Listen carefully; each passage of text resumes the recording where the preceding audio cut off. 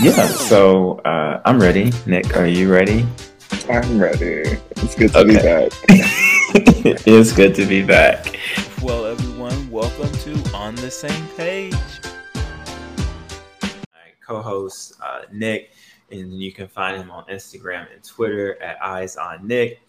And we are now making our way through the power of regret, right? How looking backward moves us forward. I always do like my Wheel of Fortune like showcase every time I talk about the title of the book. You all can't see it, but hopefully you get Wait, the imagery. I thought we were recording this one. Hmm? I thought we were recording this one. They should be able to see it, No, right? no, I don't get my haircut till Friday. You know what? That honestly just makes me feel a little bit better today. So we're cool. Good. Yeah, Let me do my stretch. Let me be ugly. Yeah, so you all will get a recorded episode at some point, but it definitely will not be this one. That's why I was outside. Oh, he was trying to give you all the nice backdrop, with the greenery and the birds chirping. No, not today. Like that. No, I'm gonna have to try again. So, okay, so this book is by Daniel Pink, and listen, I really like this book so far. Yeah, what are your thoughts so far on the book, Nick? I enjoy that there are so many narratives from like actual people. I think oftentimes in novels we get research studies, which are good because like they're more generalizable, which I'll talk a little bit about once we get to like the graphs in here. But I also appreciated that we got to see like name, age, gender, and a direct quote. And I know like that type of stuff is de-identified on purpose, but just for the book, I think it adds just like a little more connection for the reader. Yes. On a side note, as soon as I started seeing the charts and graphs and the all of that stuff, I knew instantly you would be in love with those pages. Yeah. I was like, okay, so part one is about regret reclaimed. If you are not sure what the book is about, it essentially is going to walk us through what regret is, how we have learned about it, what we need to unlearn, and then what we need to relearn so that we can use it as a tool instead of a weapon that consistently leads to our own self-sabotaging. So the first chapter says the title is The Life-Thwarting Nonsense of No Regrets. I'll read this little part here. It says that regret is not dangerous or abnormal, a deviation from the steady path to happiness. It is healthy and universal, an integral part of being human. Regret is also valuable. It clarifies, it instructs. Done right, it needn't drag us down. It can lift us up. So I think with that, Nick, why don't you take us through the first chapter?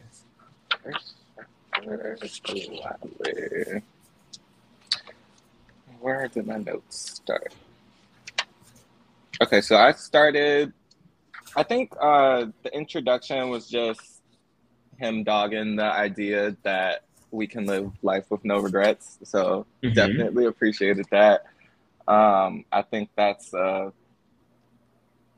kind of a little delusional, just a tiny bit. But I appreciate it on page 8 where he did a little shift and he was like, regret is also valuable. It clarifies, instructs, and done right, it needn't drag us down. It could lift us up. So I think that was the shift where he was introducing the other side of the conversation that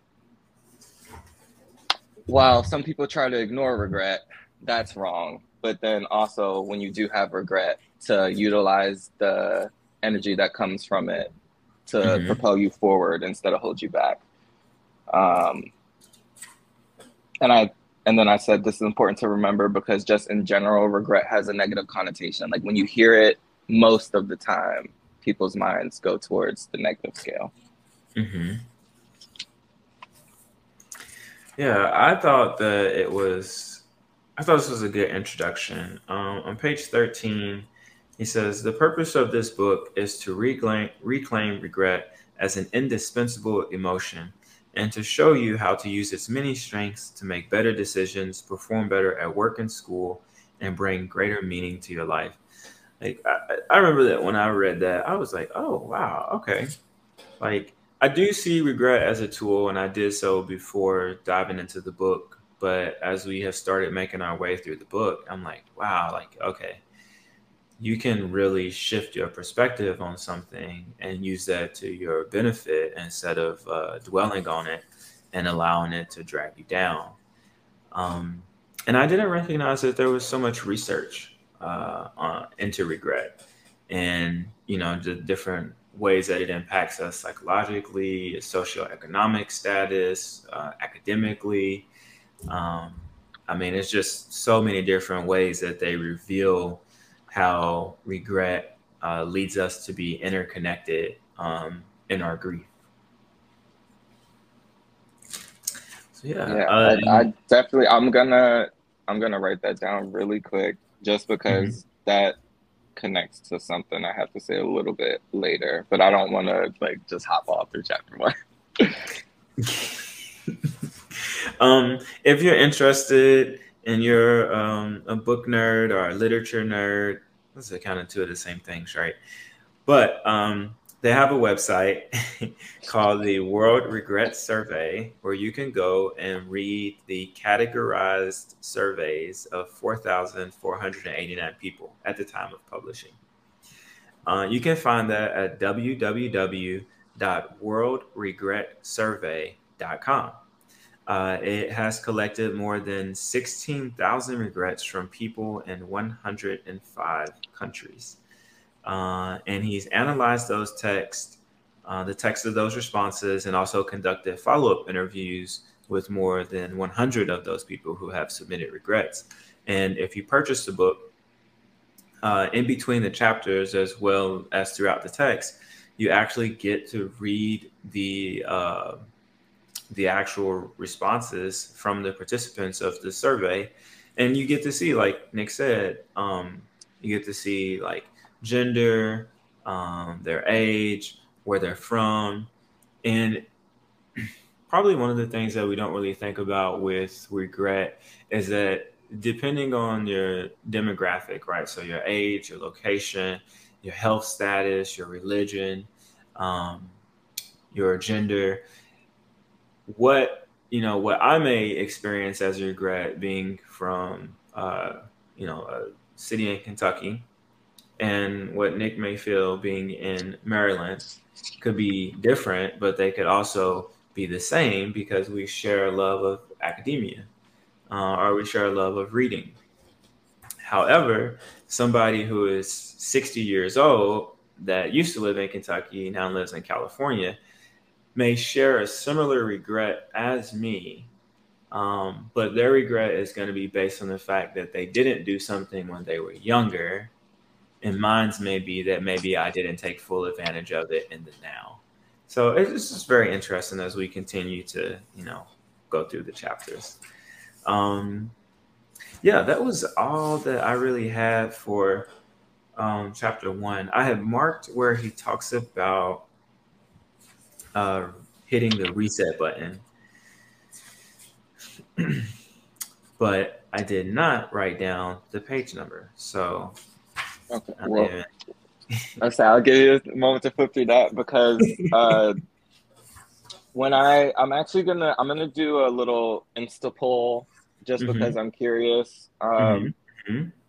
The quote, "Don't put all your eggs in one basket." I understand it, but then when I think of commitment, consistency, the work that it takes to be successful, I'm curious how other people would feel about that, because I definitely could see some scenarios where it's better to put your eggs in one basket, and then other situations where it is not. So I just want to see where other people's minds are at with that one. Okay. And then he said Markowitz showed that instead of following this recipe, investors could reduce their risk and still produce healthy gains by diversifying. I think this just goes to show like one of the ways that you can use regret. So it's like regret essentially just gives you a data point to look at, and then you use that data to reduce risk and produce gains. So it's like just a very simple equation. How can we reduce risk and increase gains? Yes. And then in this specific example, he was using money. And I was like, yeah, that's easy to relate to, because like who wouldn't want to make a lot of money with little risk and like have a lot of good gains? And then the other thing, this was not like, this page more for me was like, oh, that's cool. Like that could spark some thought and conversation.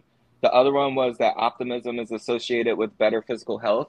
I think that just stuck out to me because I'm getting more into holistic care.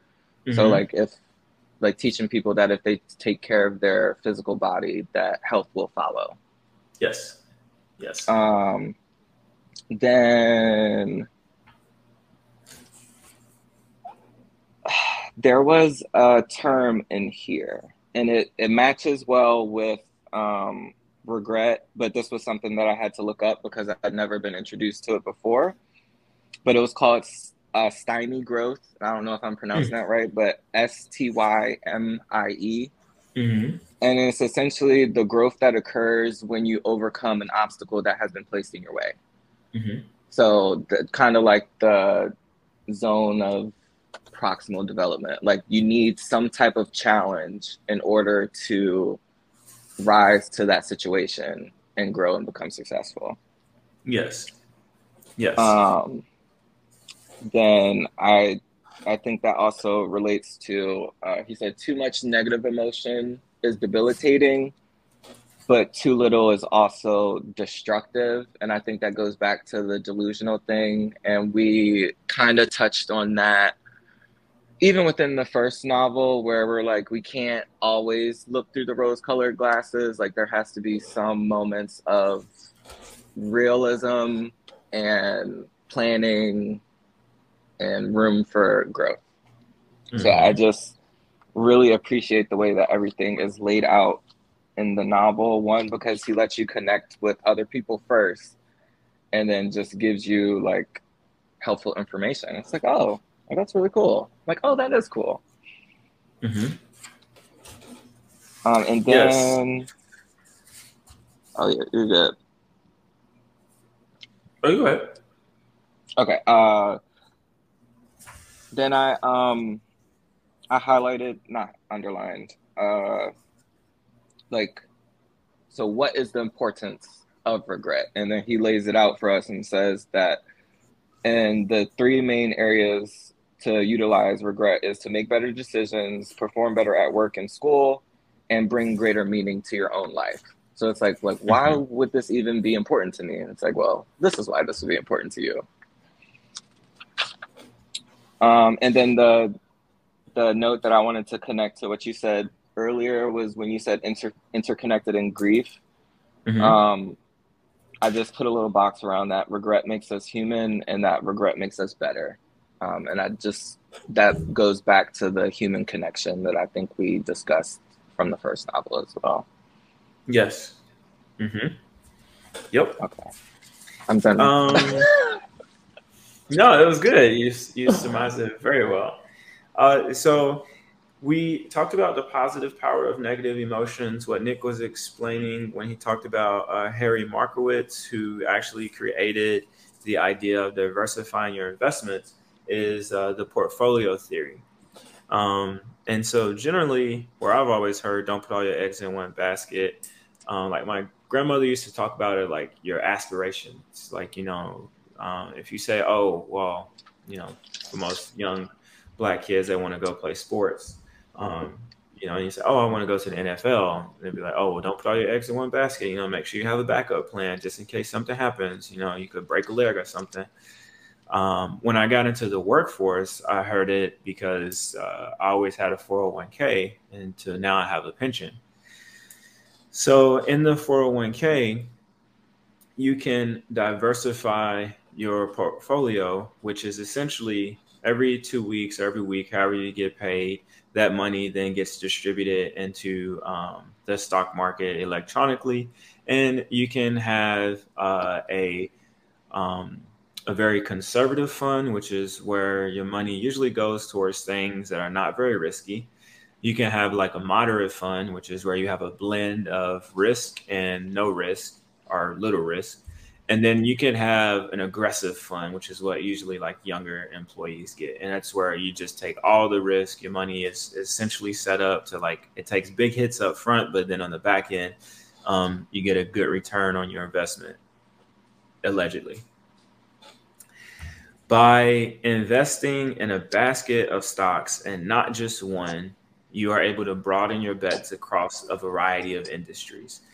So you may not win big on every pick, but over time, you're going to make a lot more in the long run. And so this is where this idea by Markowitz comes from, and that sometimes people would play it safe and just choose, let's say, like a General Motors or a Coca-Cola, and they dump all their money into that one. But then let's go back to remember Ford and the tire situation, where the tires that Ford was getting from Firestone, the tread on the tires was busting. People were dying. They were having serious injuries. Vehicles are being totaled out. And then Ford and Firestone, their stock took a huge drop. So if you only had money in one or the other, then your stock took a big drop. But if you had spread out your investments to other large entities, then you would have still essentially been safe during that economic fallout. And so that's what that is talking about. And the author uses this point to say you can spread your emotional capacity, or what he calls a portfolio of emotions, into more of your positive emotions, like love, pride, and awe, instead of spending so much time or spending so much of your portfolio on negative emotions like sadness, frustration, and shame. And his argument was that we usually overvalue one category and then undervalue the other. And that puts us in a negative spin.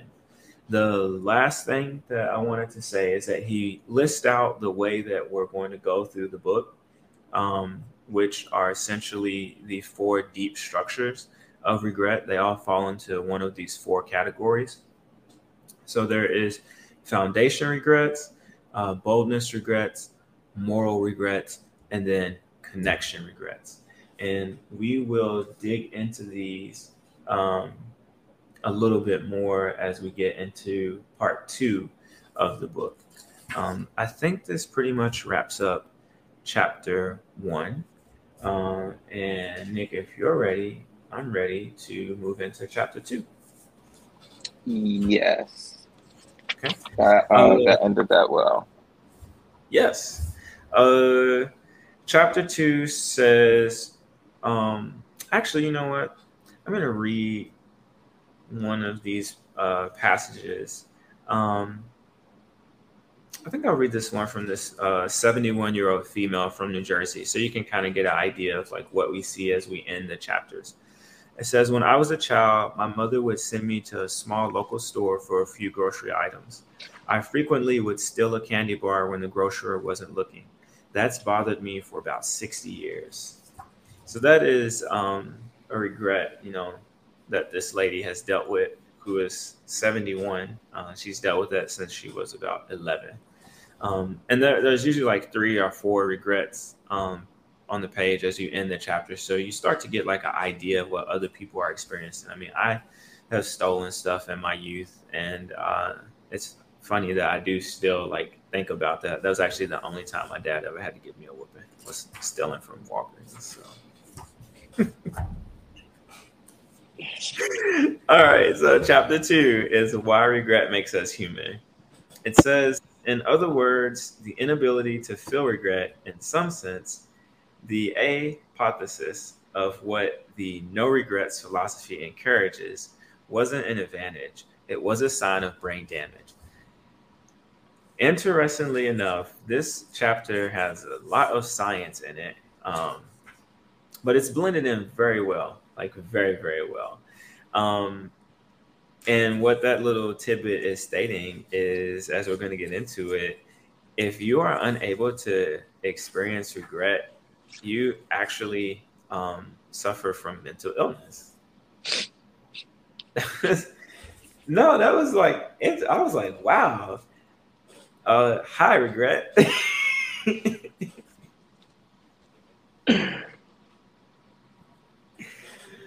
Yeah, and Yeah. for chapter 2, Mm-hmm. awesome Mm-hmm. job for him to give a definition of what regret Yes. actually is, because it Well, allows the audience to make sense more of the information that's yes. presented. I like that he put down different definitions from different specialties. Um, like there's a definition in here for scientists, and theologians and poets. There's also one in here from like management theorists. There's even one in here from like the dictionary. They're all swirling around one another, but still different. And it just shows that nobody really has a concrete, like full handle on exactly what regret is. That's just so interesting. Um, I think the one that I identified the most with was the management theorist. And it says regret is created by a comparison between the actual outcome and that outcome that would have occurred had the decision maker made a different choice. The only thing that I would change would be that instead of saying that would have occurred, I would say that may have occurred.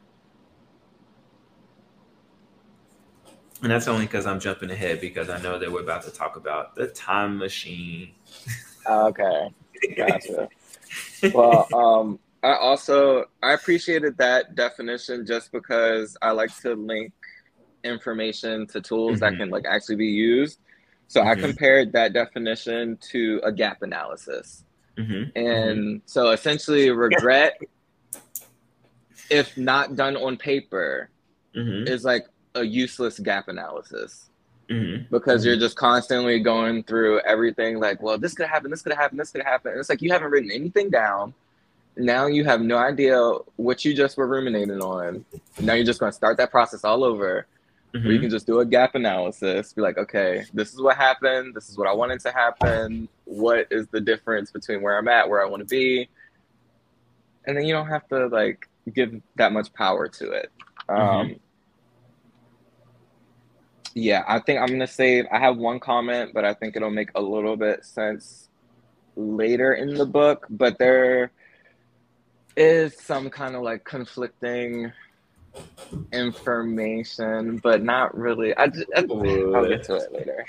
I'll Nick get to going it. toe to toe with the author. No, it's not the author. It's just information in general. It's like a common phenomenon you'll run across in any field of study, because you're Okay. not supposed to only look for information that agrees with the point that you're making. So, Yes, this is yeah. how we conduct a scholarly argument. Nah. Okay. All right. Listen, Nick is in the business of helping undergraduate and possibly graduate students write their papers. So if you have an upcoming paper, you can reach out to Nick on Instagram and or Twitter at Eyes on Nick. He knows so much about APA and MLA, and I think just those two. Yeah. Yeah. Yeah. I Okay. think that's what's taught nowadays though. Like I feel like anything else is gonna have to be like self-directed learning. Yeah. He's got to go to the citation creator thing. All right. So, the time machine. Okay. I thought this was a excellent way to break down the way that we utilize regret.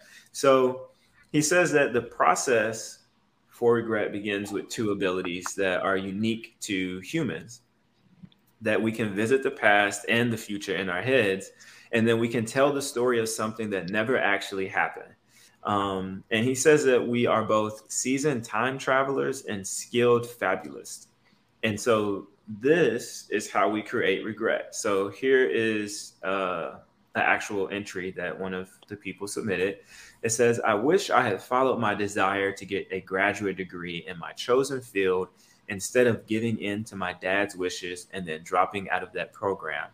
My life would be on a different trajectory now. It would be more satisfying, fulfilling, and would have given me a greater sense of accomplishment. So when we break down this regret or this submission, there is discontent with the present. The writer of this mentally returns to the past decades earlier, where she was a young woman contemplating her educational and professional path. Once she gets to the path, she negates what really happened, which was her giving in to her father's wishes. And then she does what she wants to do, which would be to enroll in the graduate program that she preferred. Then she gets back into the time machine and jumps forward, where she has now reconfigured the past, and then the present that she encounters is vastly different from the one that she left. And in this new world that she's created, she's satisfied, she's fulfilled. My girl is accomplished, she's feeling the love and the sun and all of those things. It is amazing how we can sit and create these fake scenarios in our head. Well, if I had went back and I had just done this one thing differently, then my current situation would be so much better. And I love how he breaks this down, and that is not true at all, because life, like when he put that there, and I was like, wow, that is very accurate. I was like, okay, sir, you might be onto something. Yeah. So, okay. I broke that down a little easier. Step 1 was time travel, negate the past, contrast the present. Number 2 is to rewrite the events. Number 3 is your comparison. And then number 4 is that you place blame. So the alternate event or the alternative does not exist. I'm now living in the life that I want to live. Yeah. Page 24. Mm-hmm. And I think this kind of foreshadows what we'll see in the coming chapters as well. He said the only emotion mentioned more often than regret was love. So I'm just going to have like my little soapboxy moment and be like, people just love up on people. Like, it's an undervalued, yeah, I think it's an undervalued emotion. I would have to look at the research for it, but the world needs more of that.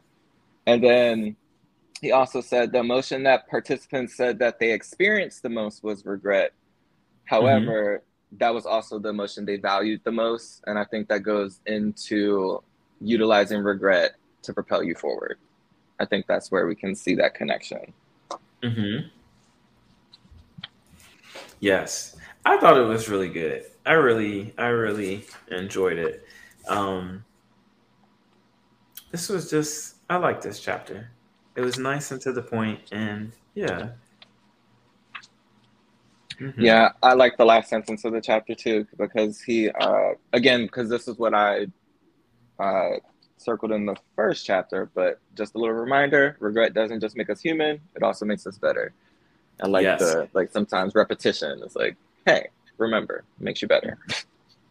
Yes, and one thing that I do want to bring up before we roll out of 2 and into 3 is that a lot of times people regret their inaction, and we'll get into that in the second part. They regret their inaction more than their actions. And most of the time when people don't act is because they're afraid of the possibility of failure. So whatever that outcome could be.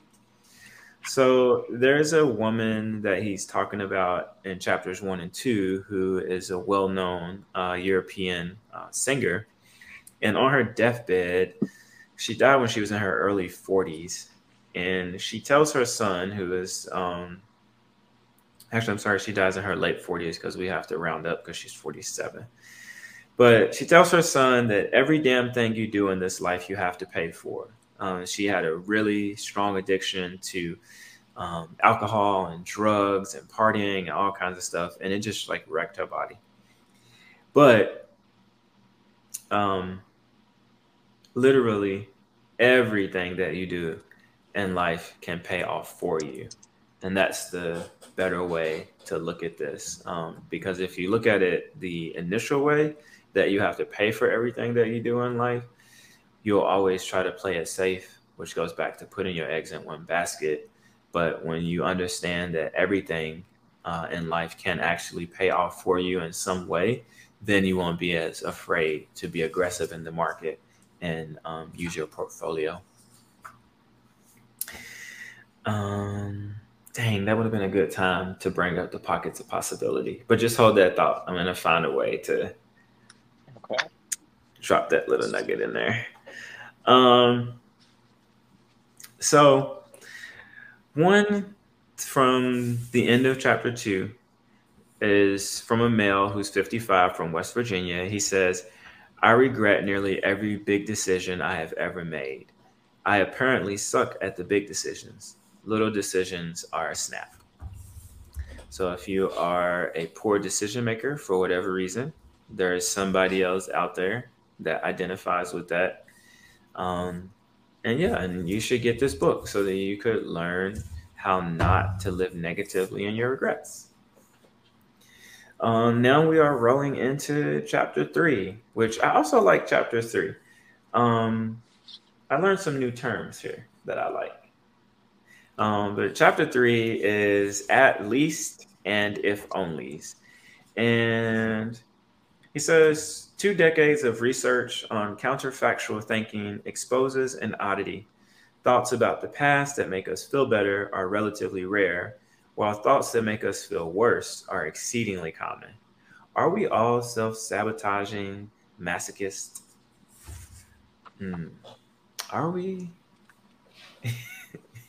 Well, no. Statistically, it would not be possible. The skew would be atrocious if that was factual. It just doesn't seem likely. Yes. So he starts this one out talking about the 2016 Summer Olympics in Rio de Janeiro. So in this, he really breaks down the study that has really occurred year after year. Well, every 4 years, I should say. But they look at the smiles of gold medalists, silver medalists, bronze medalists. And what they found is that the gold medalists and the bronze medalists almost have that similar appearance of elation. It is usually the silver medalist, time after time, that looks just way more unhappier than the bronze medalist. So if you know anything about this, second place is just the first loser. Okay. Oh my gosh. This is a horrible way to think about it. Right.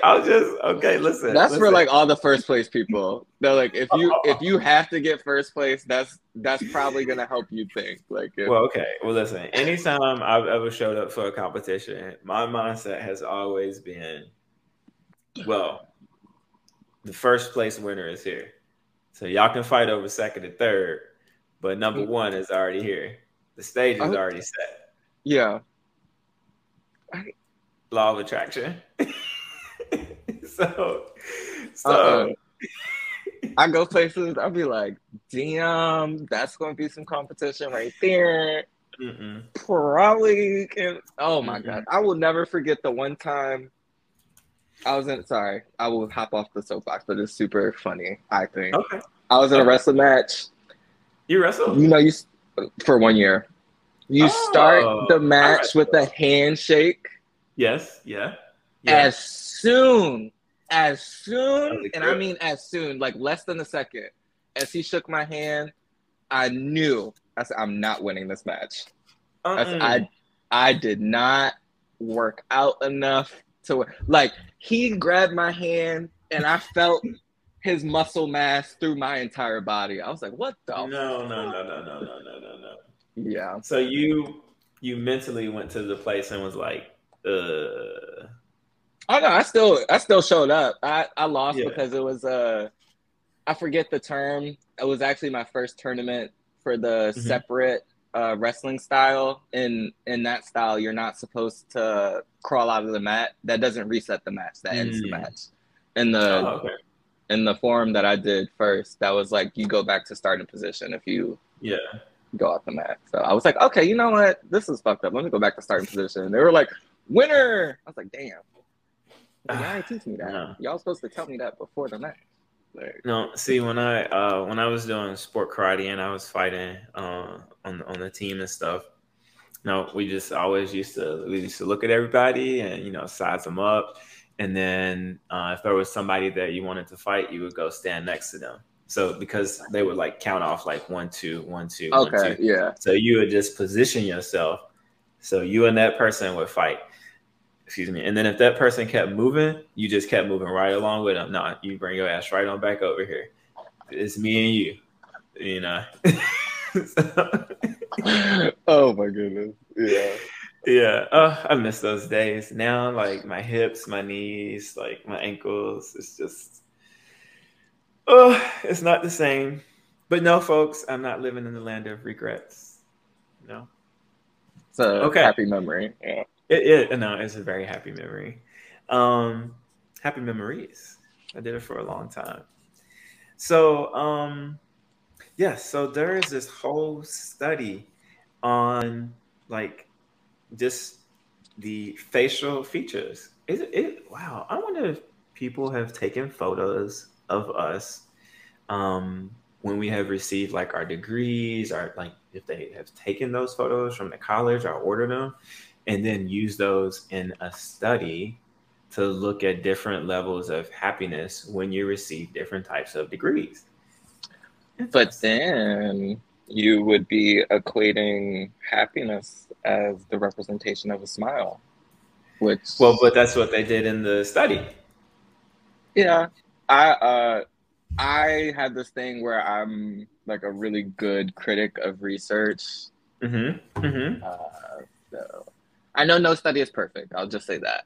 But no, every study does have some bias, and they talk about that. They talk about that where there is a thing of researcher bias, and so to kind of counteract that, they have algorithms with computer systems now, and so for some of these studies, they actually run the photos to the computer, and the computer will pick up on different like facial cues to try to remove some of that researcher bias.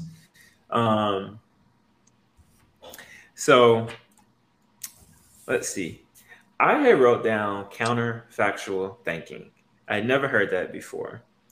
What this means is that what we are thinking runs counter to the actual facts. Ta-da! It is a signature example of the imagination and creativity that stand at the intersection of thinking and feeling. And that comes from Neil Rose of Northwestern University. Oh, and Kai Epstead of the University of Groningen.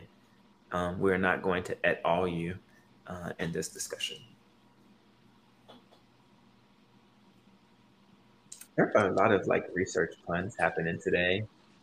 Yeah, research excites me. The other thing that stuck out to me within this chapter was on page 37, the paradox of pain and the pain of paradox.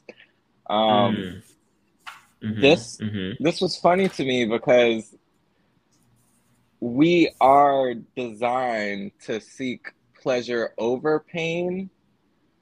So for if onlys to be our main source of like the counterfactual thinking was just like a moment for me to be like, wow, that's like the opposite of what we're designed to do. Yes. So that was can we go back for a second?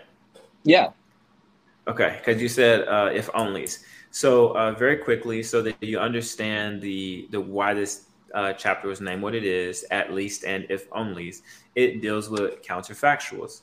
So counterfactuals go in two directions, which are down and up.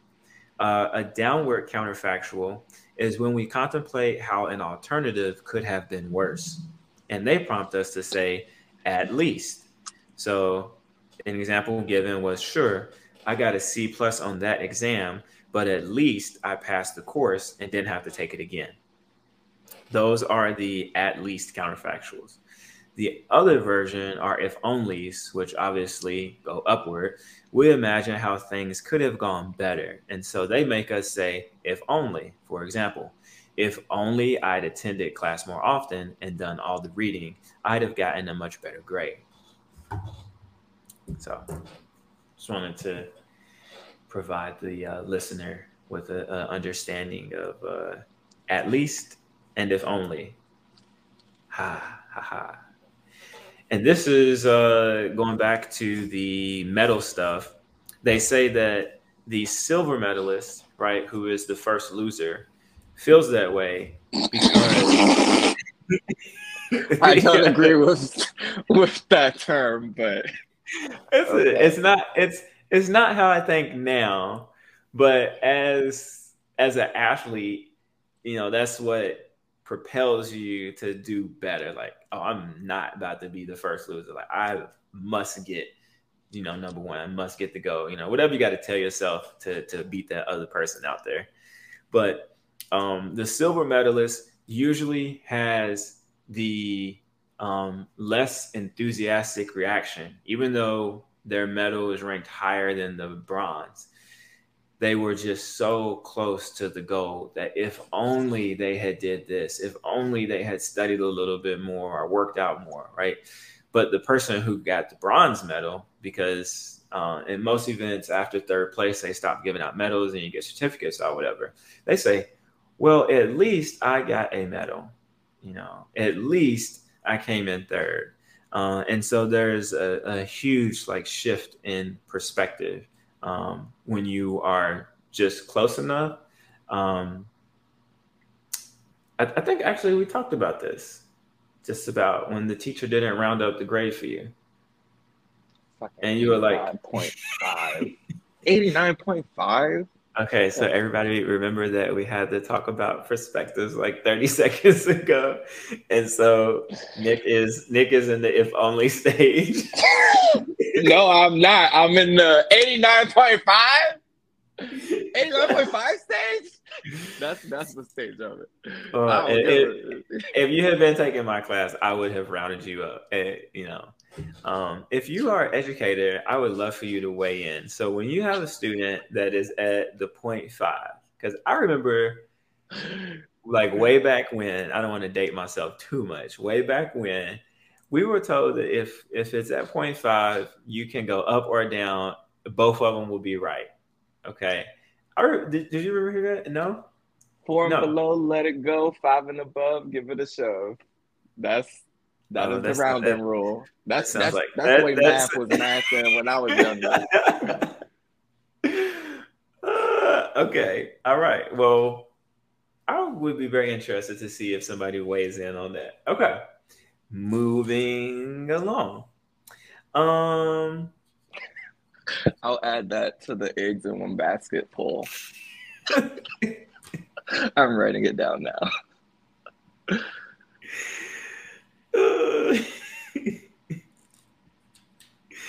Oh man. Okay. What else? I wrote down this term and I thought I had put a box around it, but it was called decision hygiene. Did you put a box around it by any chance? Are we in chapter 4? No, still in chapter 3. Decision hygiene. I did not. The only other thing, I did the last sentence again. I think he does it really good with closing statements. Okay. Well, everybody, if I find decision hygiene, I will come back. I don't know why I did not underline it because I wrote it down. So it definitely hit me. And I just thought it was so fabulous. I was like, ooh, decision hygiene. That sounds so much better than, telling yourself to consciously focus on how many decisions you make so that you don't experience decision fatigue. Like, no, you need to have decision hygiene. There we go. Gosh, yeah. See? Don't you like, sometimes you just hear like the most simple statement and you're like, that makes sense. Yeah, Sometimes that's you hear like a complicated statement and you're like, that makes sense. So you're like, oh, shit. Yeah, okay. I just want to close out. This is the last thing I want to say. I'm going to turn this over to Nick so he can wrap it up so wonderfully as he does. That at least statements make us feel better, right? So again, at least I ended up with a medal. I didn't get the promotion, but at least I wasn't fired. So at least delivers comfort and consolation. If only, by contrast, makes us feel worse. It's if only I'd begun that final chase 2 seconds earlier, I'd have won a gold medal. So if only delivers discomfort and distress. I just thought that those two things were so interesting. I never really looked at them like that, but the author says that in one study. So for scholarly folk, we know that this does not represent a very diverse population. We can't generalize with this one because it hasn't been replicated. But it says in one study, it found that 80% of the confactuals people generate are if only. So that means that in 80% of the people, they are actually in a constant state of regret about their decisions or the way their life is playing out. That is a high number of people in a study. Now, I don't know where the demographic came from, but that is like, whew. Yeah. So he closes out for me by saying that at least confactuals preserve our feelings in the moment, but they rarely enhance our decisions or performance in the future. If only confactuals degrade our feelings now, but, and this is the key, they can improve our lives later.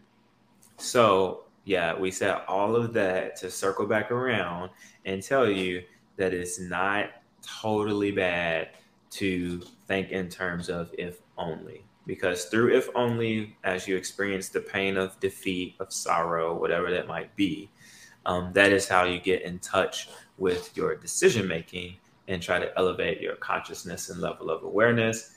And now we're turning it over to Nick.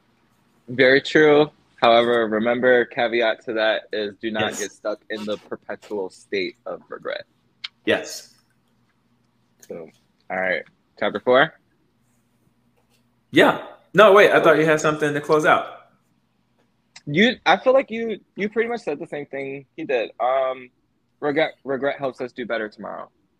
So, yes. Yeah. Yes. Yeah. So if you're gonna get a tattoo, don't get no regrets. Get regret helps us do better tomorrow. Was it? I think I actually didn't. We didn't talk about it. Make a note of it, but there was somebody that got a tattoo that said no regrets. Oh, that's from the movie We're the Millers. Oh, you never saw the movie? I don't think I did. Oh. I'll put that on my to watch list. Okay, yeah, and it's like early on in the movie, so if you're not finding it like funny towards, I can just see the part. Yeah. Okay.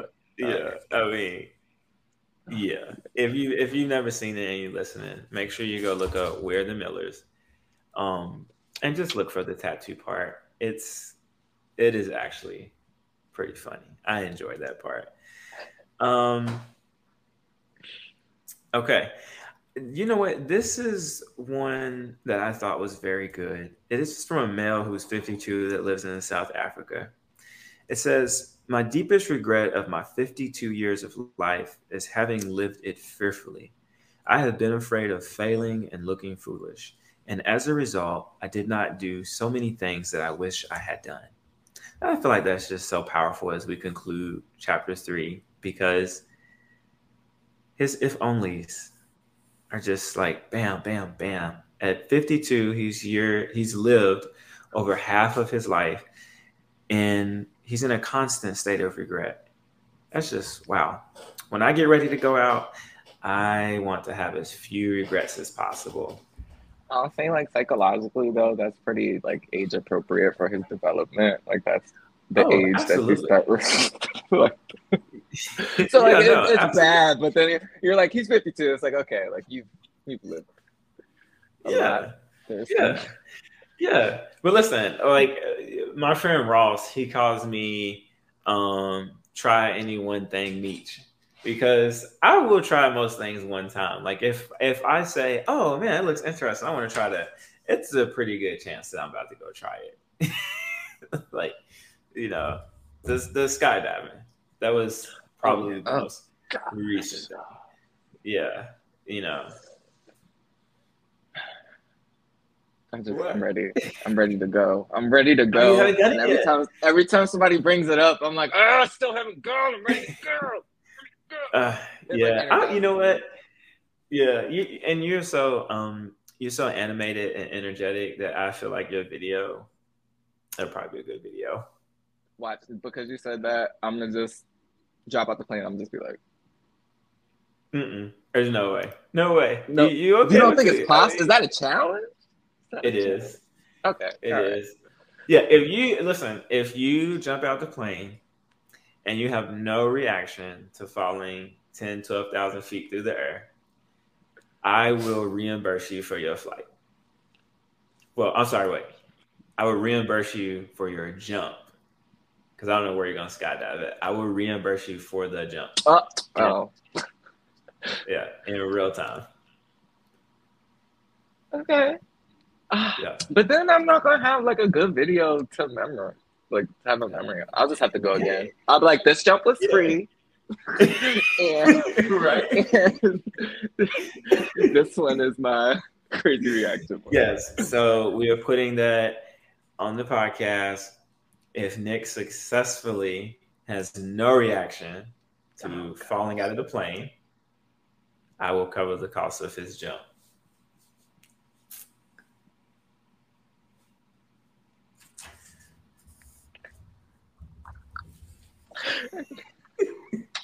Okay, chapter 4. Why regret makes us better. Okay, so chapter 4, he says, don't dodge emotions, don't wallow in them either. Confront them. Use them as a catalyst for future behavior. If thinking is for doing, feeling can help us think. So, I like that. And did you like the quote that he put in the beginning from Leonard Cohen? There's a crack of everything.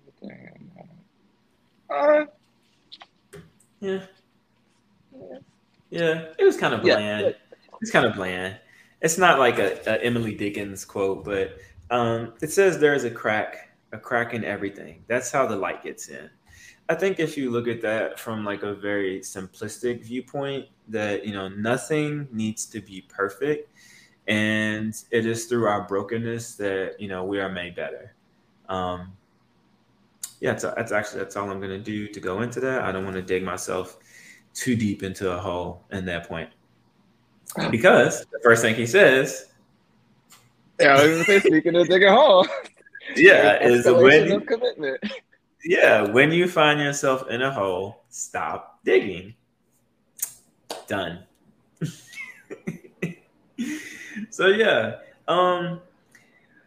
what Nick actually just brought up, this escalation of commitment, the author talks about in terms of like compounding bad choices, right? By continuing to invest time, money, and effort, and losing causes instead of stanching or stopping or withdrawing our losses and switching tactics, which we call course correcting. So, I like that escalation or commitment escalation. I like that. Yeah, and I don't because this one, well, I guess the term in and of itself doesn't have any negative or positive connotation, but be careful in what scenario you apply this. Because if you're doing escalation of commitment in a downward spiral, then it's just gonna accelerate the rate at which you're going downward. But if this is applied to a scenario that is, again, that equation of increasing benefit while reducing risk, then this is probably something that you want to have in that type of scenario. Yes. Because it's like, I've already put this much work and effort into this. There's no way I can quit. But then there's some scenarios where it's like, I put so much effort into this, and then like you put your thinking to it, like, if I put more to it, it's just going to be more of the same. But then it's always that this would leave one of those moments of, is this going to be a situation of regret? So like, did you start over? Did you stay? Did it work out? Did it not work out? So those types of things. Yeah. So on the sidebar, I found decision hygiene. Nick was correct. It was in chapter 4. I don't know why I wrote it up under contractual thinking. But I've also already broke it down. So blah. But anyway, let's talk about how we can reduce cognitive biases like escalation of commitment to a failing course of action. And in that, as we talk about decision hygiene, there are 3 benefits of regret that the author lists. And we'll just take these one at a time. The first one is that regret can improve decisions. So he first talks about this in terms of like the pandemic, right? Because it just happened. It's ongoing. Now there's monkeypox. Again, there's a lack of vaccine. Can't get access to it. They are working on the vaccines, though. They are. And this is a grotesque, vicious, communicable disease that is spread through touch, kiss, saliva, any other type of bodily fluids and droplets. Research is still, because it's not a sexually transmitted disease, they're still trying to conduct research on semen and vaginal fluids, but it is spread through contact, and that can include like fabrics as well. So because they've been trying to stigmatize the gay community. But it's not an STD, so it's a virus. No. It's not an STD, and this is a communicable disease that anybody can get, just like SARS or MRSA, meningitis, any of those things. So just make sure that you're washing your hands, and you're not putting your hands in your mouth or your eyes or your nose or your ears, all those things that we practice during cold and flu season. So little tangent, bringing it back in. He was talking about getting a guitar. This was interesting to me because during the pandemic, I did buy an acoustic guitar. Nice. Yep. And I started practicing. No, I cannot play songs yet. But I am continuously working on improving my skill set so that I can do household karaoke. That was a little fun that Nick and I have had ongoing for the last few days. If you know how to sing, don't come. No, listen. This is amateur hour at the Apollo. Like, no Jill Scotts, no Anita Bakers, no Luther Vandross, no Ruben Studdard. None of y'all. Y'all just do y'all's Instagram reels and get y'all's views. This is for the people that need alcohol to sing. Oh my goodness. But so he's talking about regret and decision making. So basically, in this illustration, the guy buys the guitar for $500. He wants to sell it, right? And his neighbor wants to buy it. He would like to get like $300 for it, but he thinks it's too much. So he suggests maybe $225. They end up settling for $200. And then when the lady hears the $225, she was like, "Oh yeah, I would have paid that, So I'm sorry. His intention is to settle for $200, but he starts out with $225, and then she accepts it instantly and hands over the money. And so then he is feeling regretful about that because he could have probably charged her the $300 and still gotten that, or charged her $400 and gotten it. Very quick side note, less than 30 seconds. everything in life is a negotiation. Treat it as such. You always start high and then you work your way down to the number that you actually intend on settling for. That is a little tidbit. That's my financial piece for the day. And do with that what you will. You never start at what you're actually willing to accept. You always shoot higher than that and then step down to what you actually want to walk away with. Boom, done. Okay. Over to Nick. A look at research shows that regrets. Sorry. A look at research shows that regret handled correctly offers three broad benefits: decision-making skills, elevate our performance, and strengthen our sense of meaning. He introduced us to that in the second chapter. And then I did the quote that regret can emphasize the mistakes we made in arriving at a decision, so that should a similar situation arise in the future, we won't make the same mistakes. That's essentially what the regret is there for. If you made a decision, regretted it, then continue that same action, it is no longer something to regret. It is a choice that is just that you're engaging in. Then I said children's decision-making capabilities improve tremendously once they cross the developmental threshold around age 7. That allows them to experience regret. This was just the psychologist in me. Around age 7, that's when they get the comparative thinking of self and others for regret to even start forming. So I just was like, oh, that's cool. I need to touch up on my developmental knowledge for age ranges. Yes. So I thought that, some things that I found here that were good when we talk about improving our decision making is, why did I just pass it up? I literally just had it. Here we go. Yes. So leaning into regret improves our decision-making process. It says because the stab of negativity slows us down. So then we take more time to collect information. We consider a wider range of options. We take more time to reach a conclusion. And because we step more carefully, we're less likely to fall through cognitive trapdoors like confirmation bias. I thought that was really good.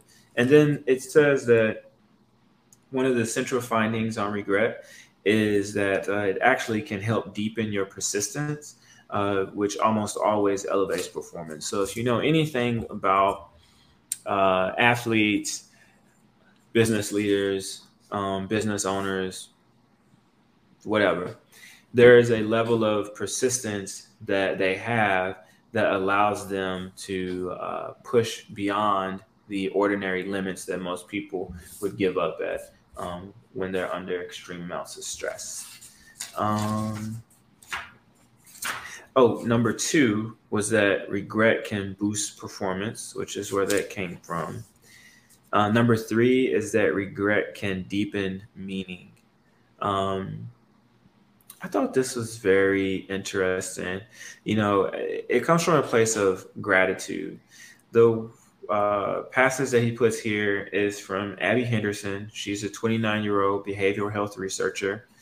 And she says, I regret not taking advantage of spending time with my grandparents as a child. I resented their presence in my home and their desire to connect with me.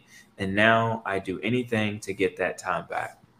So through her level of regret, right, her place of awareness, she now understands the importance of family. And if she could go back in time, she would talk to her younger self and have her younger self spend more time and create more memories with her grandparents before they passed away. I think that's a very important aspect of regret. It's just helping to lock in the importance of some of these core beliefs that we sometimes get away from through living.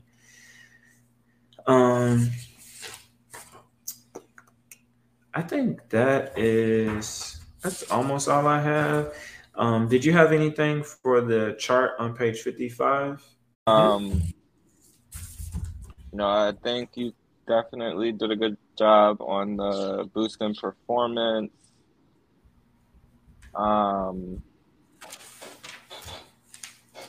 We talked about the effect of lingering regret. Oh, okay. So Mm-hmm. Mm-hmm. this was more of a question I had posed than rather information taken from the novel. So it says Mm-hmm. the near miss likely prompted regret, which spurred reflection, which provides strategy, which improved performance.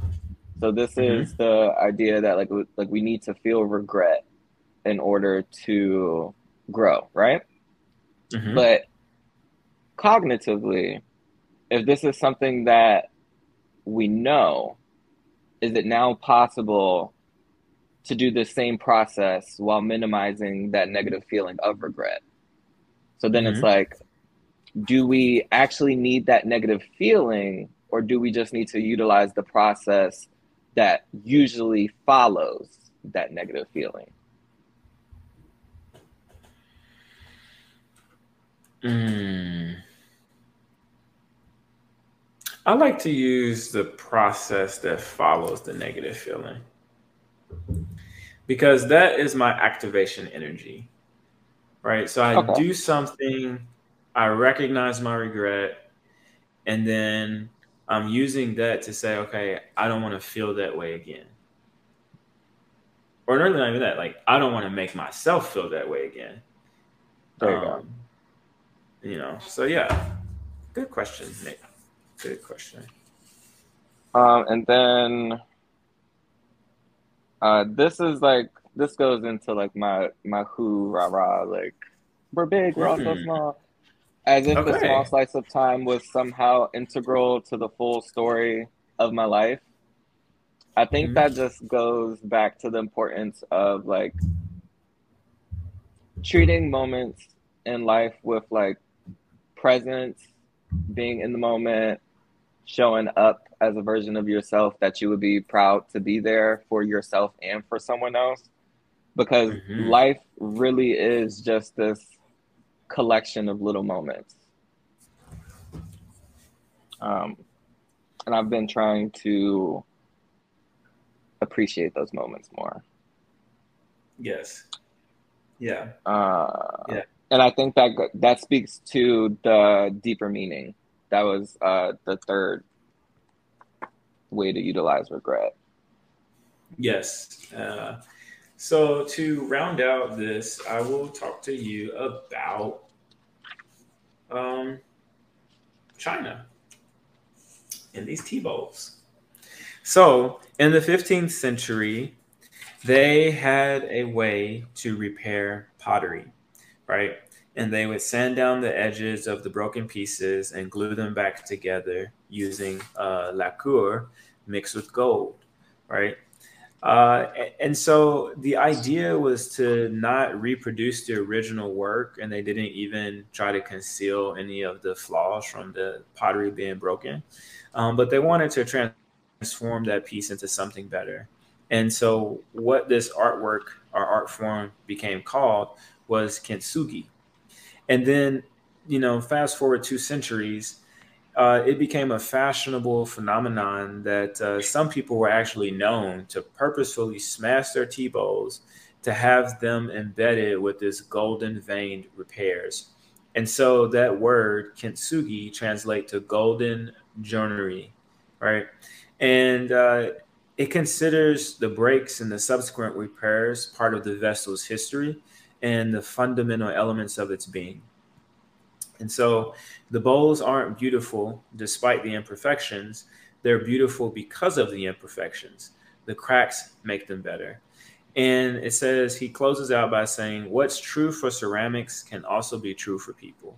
And what I really took from this, and what I hope other people will take from this segment as we close out, is that there are things that happen in our human experience um, that almost like tear us apart, right? There was a song, I think it's by Matchbox 20, where he's like, we're all one phone call away. from our knees or something like that. I can't remember the lyrics too much right now, but I will find it. But it's like the old adage that good news never has good timing and stuff like that. But as you go through life and you go through these experiences that try to break you, just remember that it's okay to be broken, right? It's in our brokenness that we find our strength, and that we come out stronger on the other side. And there is duality in your story. So you can be the person that was broken. Yes, that is accurate. But you can also be the person that utilized that brokenness or that experience to shift your perspective and then help somebody else to overcome something. So there's duality in that, and you have to own both sides of the story. So that is all that I have for the first part. Nick, do you have anything else to add? I'll just get to the main point of it, was that he gave us 3 possibilities for what feelings are. First one, he said feelings are for ignoring. As we remember from the first novel, that'll create blocked emotions within your body, energetic blocks that could result in physical illness. So don't ignore your feelings. Feeling is for feeling. Partially true, but then this also leaves room for rumination. Feelings are for feeling, but you also have to develop the skill of like processing your feelings and doing something with them. So then we get to his last suggestion, which is feeling is for thinking. And I think that really corresponds well to just the human body, the mind-body connection. Yeah, I love it. That was it. Okay. So everybody, that was the first part of The Power of Regret, How Looking Backward Moves Us Forward by Daniel H. Pink. If you are just getting on the same page as us with the book club, make sure you order the book so you can be ready to go. We're going to read halfway through part 2 for next week, which is chapters 5, 6. Hold on, I got it here. 7 and 8. So chapters 5 through 8, we'll have those read for the next episode. As always, we appreciate you for tuning in and giving us your ear. And before we do the live recording, we will put some feelers out there into the universe so everybody can know, that we're going to have our haircuts and our faces will be done up. And we'll be ready. We'll be ready. So until then, I'm Coach Latham, and I had such an amazing time with my boy Nick, who you can follow on Instagram and Twitter at EyesOnNick. And also, one last thing, don't forget, if you have undergraduate or graduate school papers that are due and you need assistance, make sure you hit up Nick. He is an extremely capable writer. So that is the conclusion of the show today. Goodbye.